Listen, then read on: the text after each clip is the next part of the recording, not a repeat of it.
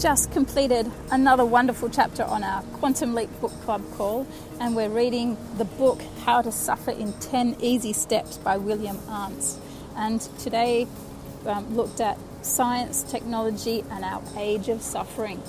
A few key points. One, do we need to suffer?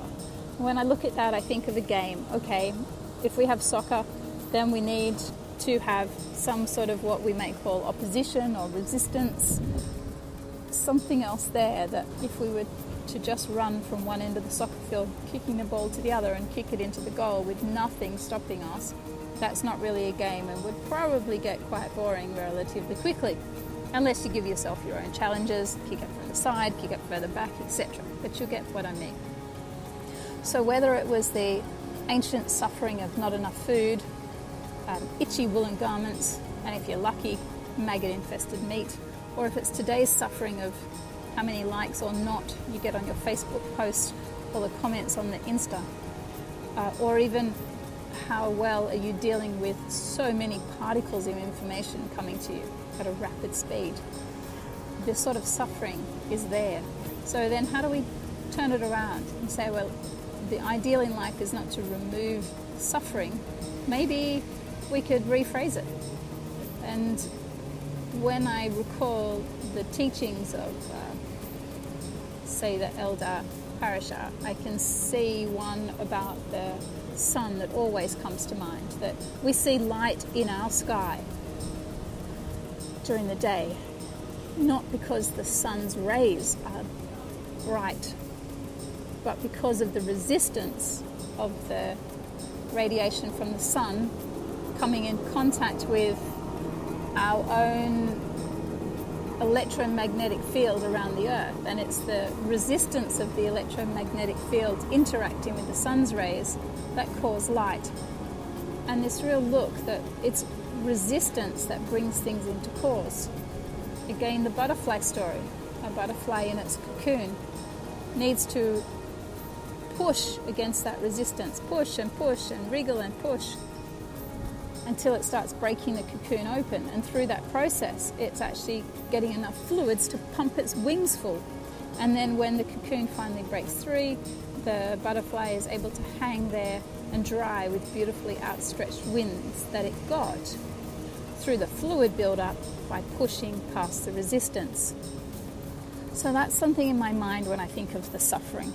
I also see how in this chapter William Arntz lets us look at science from different perspectives, introducing the worldview, the generally commonly held worldview that science will fix things for us, whether they be health, whether they be climate change, whether they be behavioural situations.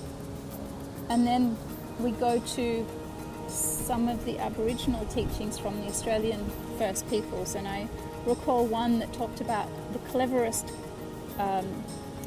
clever people coming together, and these were a group of those who'd come from different tribes, you could say, and each wanted to outdo the other. And in the story it says how someone made, part of a sort of monstrous creature that could have gnashing fangs, and another then was able to say, well, I can do better than that, I'm going to put big wings on it, and another one added, and they continually added to this creature without any question of what is the outcome of this. And the story goes on to tell how this monstrous creature then went around destroying people and homes and animals and places, and then the story comes back around to allow a self-reflection to say, well, if we're creating anything, what are the full ramifications from many perspectives? How does this really work in our world? Who has the ability to undo? And again in the story it shows really the clever person was the one who was then able to undo what had been created. Now we may look at our own scientific world and see that similar things are going on, whether it be some aspects of nuclear power where there's nothing really appropriate in terms of full use of or reuse or denaturing of the material rapidly at the end of it.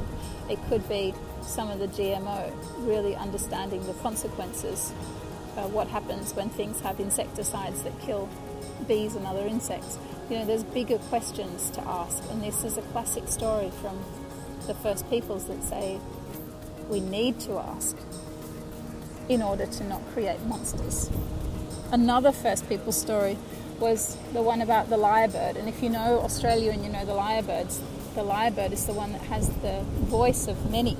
It has a beautiful song, and one says mimics many of the other animals. And there's a wonderful story that goes with it about a festival of friendship where all the animals came together, and there was a toad that would imitate the other voices. And in essence, the animals had believed from listening to one voice, the toad, which they couldn't see, that different animals were saying things about each other and gossip, and they turned into fighting and general unhappiness. It was a lyrebird that was able to go and say, what happened? Where did you hear this? The lyrebird went to many of the animals to find out where was the common place that it happened, and took the many perspectives and then went to investigate. And because of that, the lyrebird is the one that is still able to speak the languages of the many, because it took time to look at many perspectives and come up with a more holistic truth. We could see this in our, how do we really solve the suffering? How do we bring people around such that we're not making science bad or spiritual bad or anything else bad? It's how are we really having a worldview where we look holistically at outcomes, and we look holistically at our processes. It shares how science is an iterative process, thinking something, seeing if the data fits, and then when new data comes along and the old one doesn't fit, then we redo the theory. So there's nothing actually solid about science itself.